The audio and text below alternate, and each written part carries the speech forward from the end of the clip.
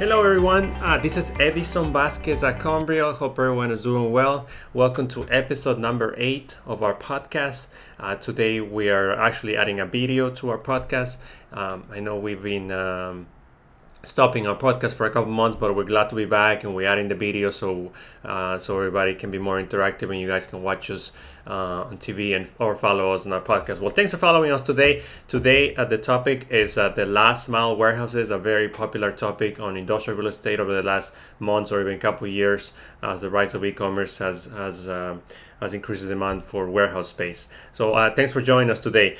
We are following an article that we posted on our website, warehousesmarket.com, a month ago, in which we explain what last mile warehouses are. So we're following this and explaining in detail what these are. So in supply chain, the technical definition for last mile warehouses, it's the transportation and planning to describe the movement of people and goods from a transportation hub to a final destination, such as somebody's home. In this case, where that package of that last things stored in the warehouse and for delivery to somebody's door, basically within a day or an hour, depending on the company that's being delivered. So that's what the definition of last mile warehouses are.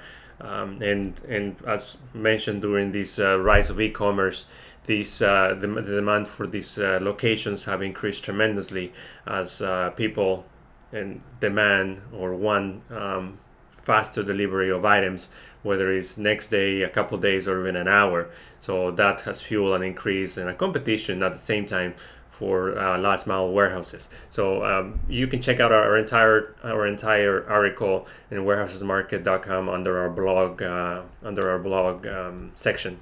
So why are they popular now? Well, the main answer is e-commerce and demand for e-commerce, whether it's Amazon, Walmart, Home Depot, all the major retailers, Target. They want to keep up with the demand, and as the consumers' taste has changed, and they want to be delivered in the next couple of days. So they want to have locations that are proximity to the customers, and it's not necessarily about the distance. It's about time. How long is it going to take for that package to get from that warehouse that came in a truck from states or countries away that got to that warehouse? How long is it going to take to take that package into somebody's step door? And that's what a last mile warehouses are. Is efficiency, saving time, and making it cost efficient for the company as well. Features for these last mile warehouses can include large parking spaces for delivery trucks, delivery vans, or storage in general. And so these locations need to have extensive parking or extensive areas so delivery vans or trucks can come in, pick up the packages, and go out into the city and deliver those. And depending on the company that's doing the delivery, these can also be temperature control. So for perishables items or different items that need air condition or refrigeration, these warehouses may also offer those qualities, or at least partially can be temperature control. And then the main thing is location. As in any real estate and industrial real estate, is location. These warehouses, for the most part, need to be very close to the central business district, close to downtown, close to the midtown area in many cities. If you're following us on the video, I have a map from CoStar that shows the South Florida or Miami area, and you can see warehouses are clustered on the west area of the airport, west area of the city, where a lot of the land is available or has been available. But as this e-commerce trend continues and the demand for more warehouse space, that has shifted towards the east portion of the city, again going to the last mile delivery, where Miami International Airport is right in the middle, and then warehouses towards the east, where decades ago was a big manufacturing facilities, manufacturing area. Now some of those warehouses have been repurposed into last mile deliveries or brand new construction that are coming up. So as you can see, for any e-commerce or online retailer that wants to deliver to people quickly, they need to be located east of the airport, with easier access to the population from downtown Miami to up to North Miami Beach, where most of the population lives and demands those services. A good example is a property we sold. Let me see if I can find it. We sold a couple of years ago. It was in Hialeah. It was a former Winn-Dixie facility located just north on the northeast of the airport. It was a 400,000 square foot warehouse on 20 acres that was repurposed over the last few years by an investment fund into a brand new construction, where they're delivering close to 400,000 square feet of industrial space for targeted for the last mile, final mile delivery of goods to the population. So that's one example that we're seeing trending in our market. At the same time, we see other investment funds and other investors looking at this area east of Miami International Airport as a last mile site where they can be closer and closer to the population. Even recently, over the last couple of days, Prologis, one of the largest landlords of industrial space in the world, announced the purchase of about 10 acres just east of Miami International Airport. I'm sure that will be a last mile delivery of somebody or some company that will be taking over that space. And Amazon has also shifted, where Amazon started on the west side of the county and started even west of the Turnpike, which is almost the boundary, the boundary, and they've been expanding space more east as they move closer to the population. One of the largest warehouses, 800,000 square feet, is right by the Opa-locka Airport. So east of the airport, north of the city, but very close to where the mass population is, and that can serve both counties or even the tri-county area.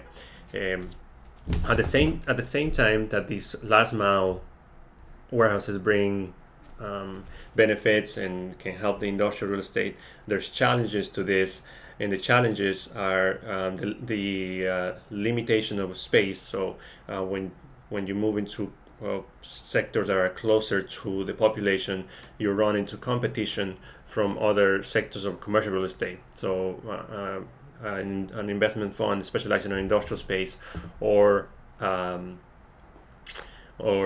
e-commerce company looking for a last mile site might be competing with some developer looking to do apartments or looking to do office space or something that can have a higher and better use of the land, so that it creates competition for those type of land. Whereas if it's far away from the population, there's not much competition for industrial space. So that's one of the challenges that companies will face as they try to find more last mile deliveries. And a future trend that we see in these last mile warehouses, it hasn't happened in South Florida yet, but maybe it's a trend that will happen in the next couple of years or even decades. But it's happening in a couple larger markets in the country. It's two-story warehouses where the limitation of land has pushed the prices high enough to justify building two-story warehouses, especially in Asia, Japan, or some other countries that are constrained by land, have developed multi-story warehouses where they store the goods, and trucks can go up ramps and they go up into even 2, 3, 4-story high warehouses that are very close to the population and can deliver the goods fast and convenient for the consumers. So that's a trend that might increase over the next couple of years as the land prices increase, and developers have to be very creative and increase the footprint where they can make money and rent at a high rents, and also have multi-story warehouses. So that's a quick summary of the last mile warehouses. Hope this clarifies. We're always available for any questions. You can find us online at warehousesmarket.com or Miami Industrial Team. You can follow us on social media. For me, it's on Instagram is Edison Industrial, and in Twitter is Edison CRE, or on LinkedIn just look my name, Edison Vasquez, and you'll find me there. You can find our latest articles, our latest listings. Our team and I specialize on industrial space here in South Florida, and we help many companies in the search or sale of warehouse space. Before we go, we always used to give industrial tips for landlords and tenants about industrial space.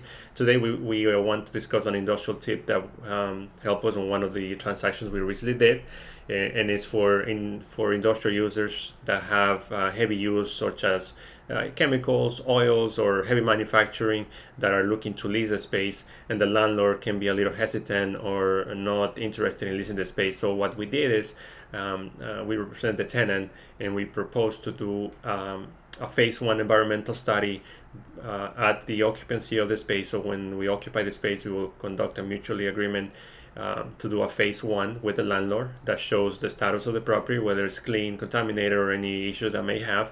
And at the end of the lease, when the tenant vacates, or whenever the lease expiration comes in, there'll be another phase one done, or a phase two if necessary, and deliver and make sure that's in the same condition as it was taken. So that gave peace of mind to the landlord, that the tenant is responsible, that they will take care of the property, and that there won't be any issues during the lease term. So that removed the hesitation from the landlord or any worries about pollution in the property, and that made the deal happen, and that is a win-win for landlord and tenant.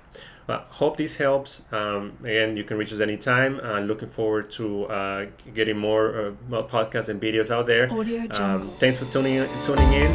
See you next time. Take care.